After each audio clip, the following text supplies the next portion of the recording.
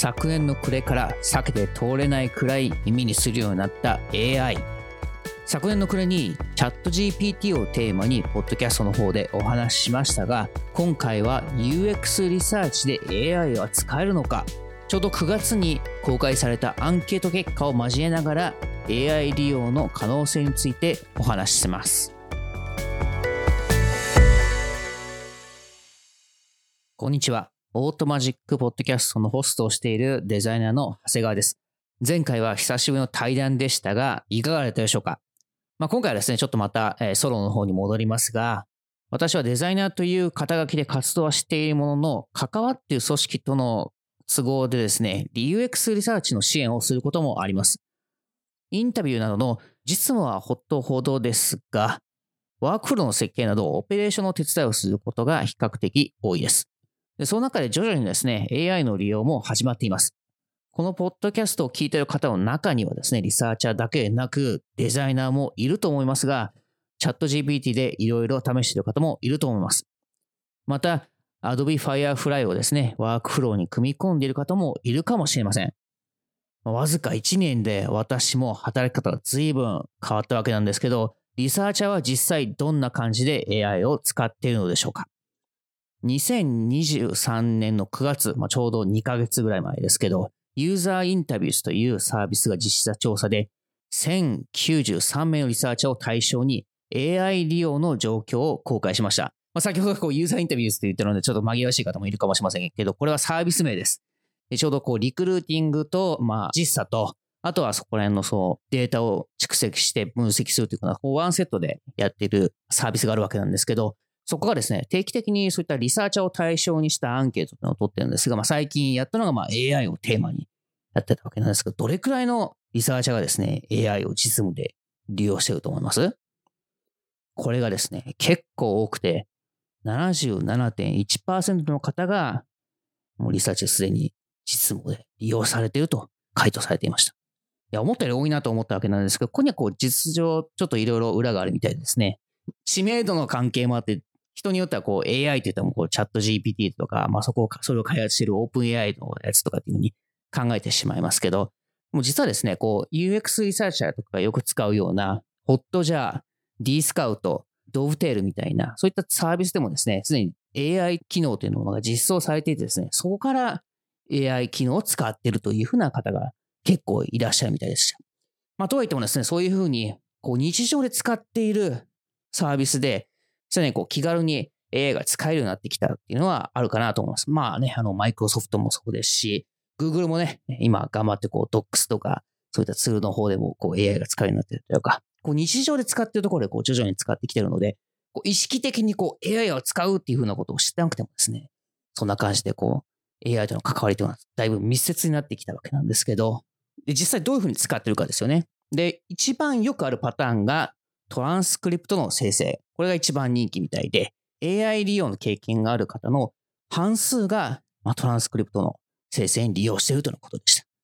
た。例えば日本語でもですね、OpenAI の Whisper っていう、別の言語モデルがありますけど、それは結構なかなか精度が良くてですね、これくらいの今のポッドキャストぐらいの口調であれば、大体いい感じに文字起こしとかしてくれるわけなんですよね。私もこれちょうど1月ですね、今年の1月ぐらいに検証してみたんですけど、結構いい感じでした。80% ぐらいは拾ってくれてたかなと思います。ゼロから文字起こしするくらいだったら本当にこれの方が圧倒的に楽だと思います。あとですね、最近だと Zoom のような IT 系の企業であれば日常的に利用しているツールにもですね、組み込まれるようになっていますし、あとはエンプラだと Teams、あちらの方でも使えるようになっています。で、私個人としてもですね、Zoom は試したことがあるんですが、Whisper よりちょっと下がるかなというふうな印象でした、私的には。もしかするとちょっと会議とかインタビューだともうちょっとカジュアルに話しているというところもあるので、拾いにくいっていうところもあるものの、とはいってもゼロからやるよりかはずっとマシかなと思います。で、こうしたトランスクリプトの生成に使うというふうなケースもありますが、他にも代表的なケースとして、インタビューなどの訂正情報のメタデータ入力。例えばですけど、お客さんの声とか、収集しますよね。で、それが何について話しているのかっていうのをタグ付けしたりとかですね。またはですね、ポジティブ、お客様の声がポジティブなのか、それともネガティブなのかを判別するための、メタデータみたいなものを入力するというふうなこともあったりもします。そういうのに、AI を活用するというふうなことをしている回答者もいらっしゃったみたいです。で、私もですね、ユーザーの行為のメタデータ入力っていう経験はですね、だいたい4年ぐらいあるわけなんですけど、とにかく時間がかかる作業です。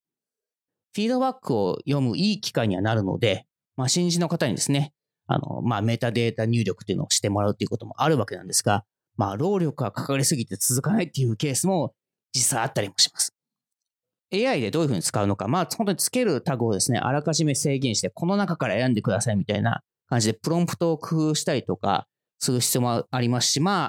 使ってる言語モデルによっては、そういってルールを作ったところでもうまく反応してくれないこともあるので、ちょっと安定しない部分もありますけど、例えばそのドブテルのようなその専用サービスを使うことで、少しそうしたブレというものをなくすということもできるかと思います。で、そういったタグ付けはちょっと敷居があるなと思いつつも、感情分析の方は結構簡単にかつ正確にできたりもします。OpenAI の方にはですね、感情分析に特化した言語モデルっていうのもあってですね、それを使えばですね、ポジティブ、ネガティブ、ニュートラルの判別をですね、非常に短時間でやってくれたりもします。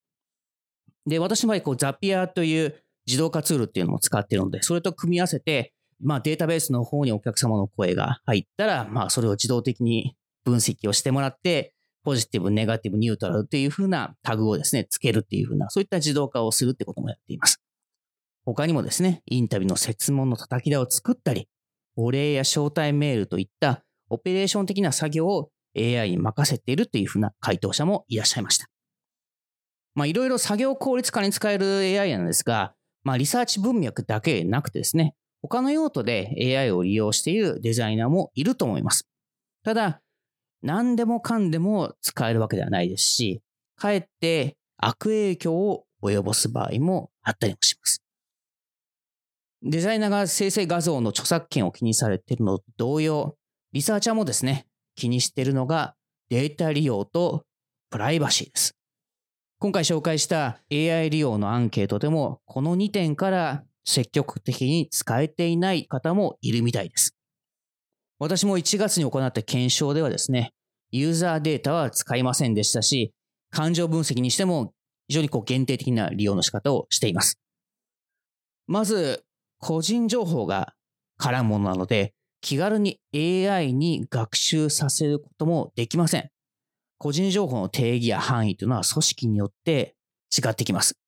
名前やメールアドレスのような個人を特定できる情報だけを指す場合もあれば、発話やコードの記録も含まれることもあります。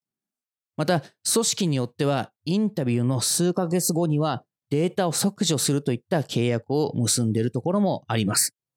インタビューなどをお願いするときに AI に学習させるかもしれませんといった契約を結んでいるところも少ないので、リクルーティングから見直しが必要になります。リサーチの AI 活用を保守的な姿勢で徐々に推進する人たちもいる一方、リサーチしなくても楽に成果物が作れるのを売りにした AI ツールも出てきています。例えば、プロンプトを入力するだけでそれっぽいペルソナシートを作っているサービスもありますし、ちょっと高度なやつだとですね、AI によって生成された人格にインタビューをしたり、プロダクトのフィードバックを提供してくれるサービスもあったりもします。面白いっちゃ面白いんですけど、残念ながらこういったサービスは思考する AI を使っているという勘違いから生まれている可能性はあると思います。OpenAI をはじめとした LLM、大規模言語モデルはですね、雑な説明をするなら、文字入力するときのオートコンプリートと似たような感じです。つまり、出力した言葉から妥当だと思われる次の言葉を選んでいるだけで、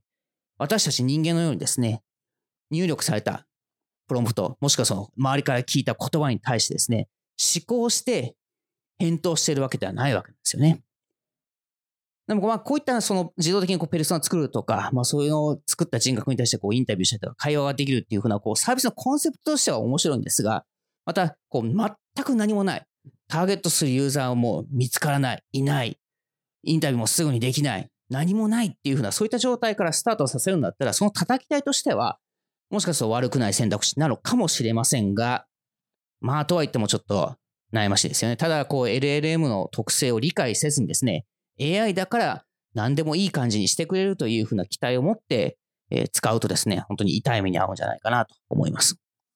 また、リサーチだけではなくてですね、デザイン文脈でも使うときに注意が必要な場合があります。最近ですね、チャット GPT の方でも画像をアップロードすると、その画像の内容を読み取って返答してくれるというふうな、そういったことができるようになりました。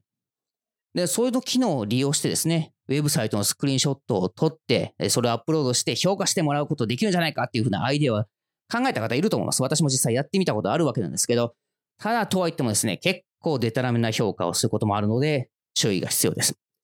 で、これは私の主観の的な感想ではなくてですね、実際、それをしっかり、調査した、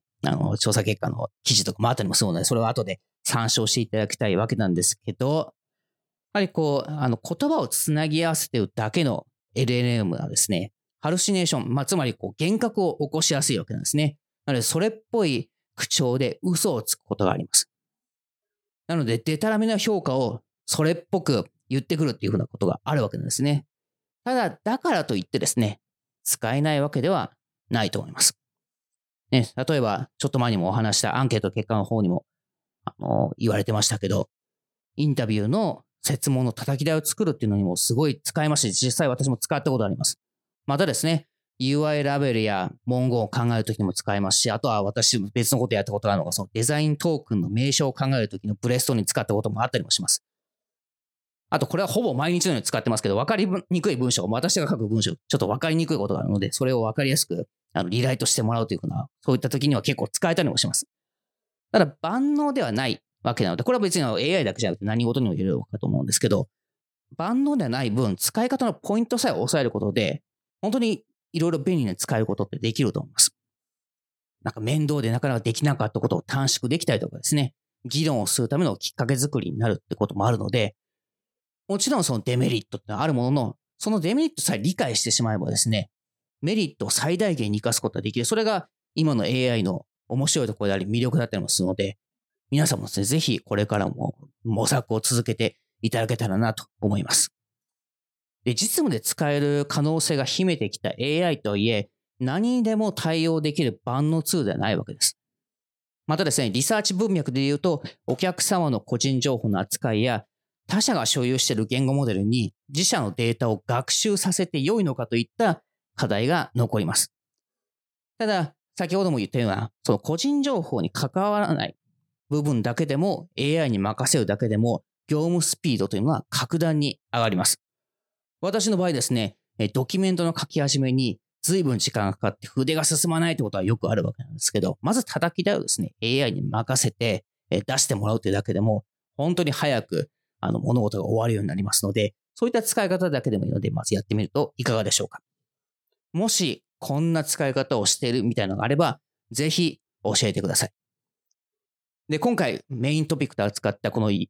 とリサーチについて扱ったこのアンケートですね。そちらのアンケート結果というのは、今日本当にサマリーで少ししか紹介していませんので、実際どれくらいの人たちがどんな風に使っているのかっていうのを読みたい方はですね、ぜひそちらの元ネタになっているアンケート結果というのを参照していただきたいですし、今日ちょっとちょこちょこと紹介しているサービスが何か聞き取れなかったのでちゃんと見たいっていう方がいたらですね、ポッドキャストのウェブサイトの方にすべてリンク貼ってありますので、聞いた後ですね、ぜひ参考にしてください。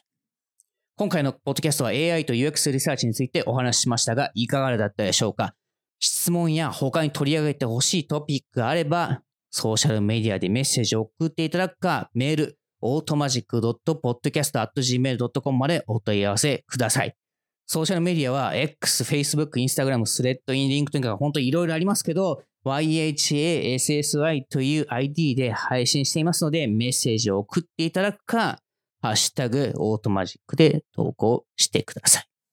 次回はまたゲストです。ゲストとの対談です。デザインリーダーってどんな仕事をしているんでしょうか。リーダーという立場だからこそ見える景色や課題について興味がある方はおすすめの回になるはずです。今回の番組について意見があればメッセージしてほしいですが、デザインのキャリア進め方の課題など質問があればぜひ声をかけてください。それではまた次回。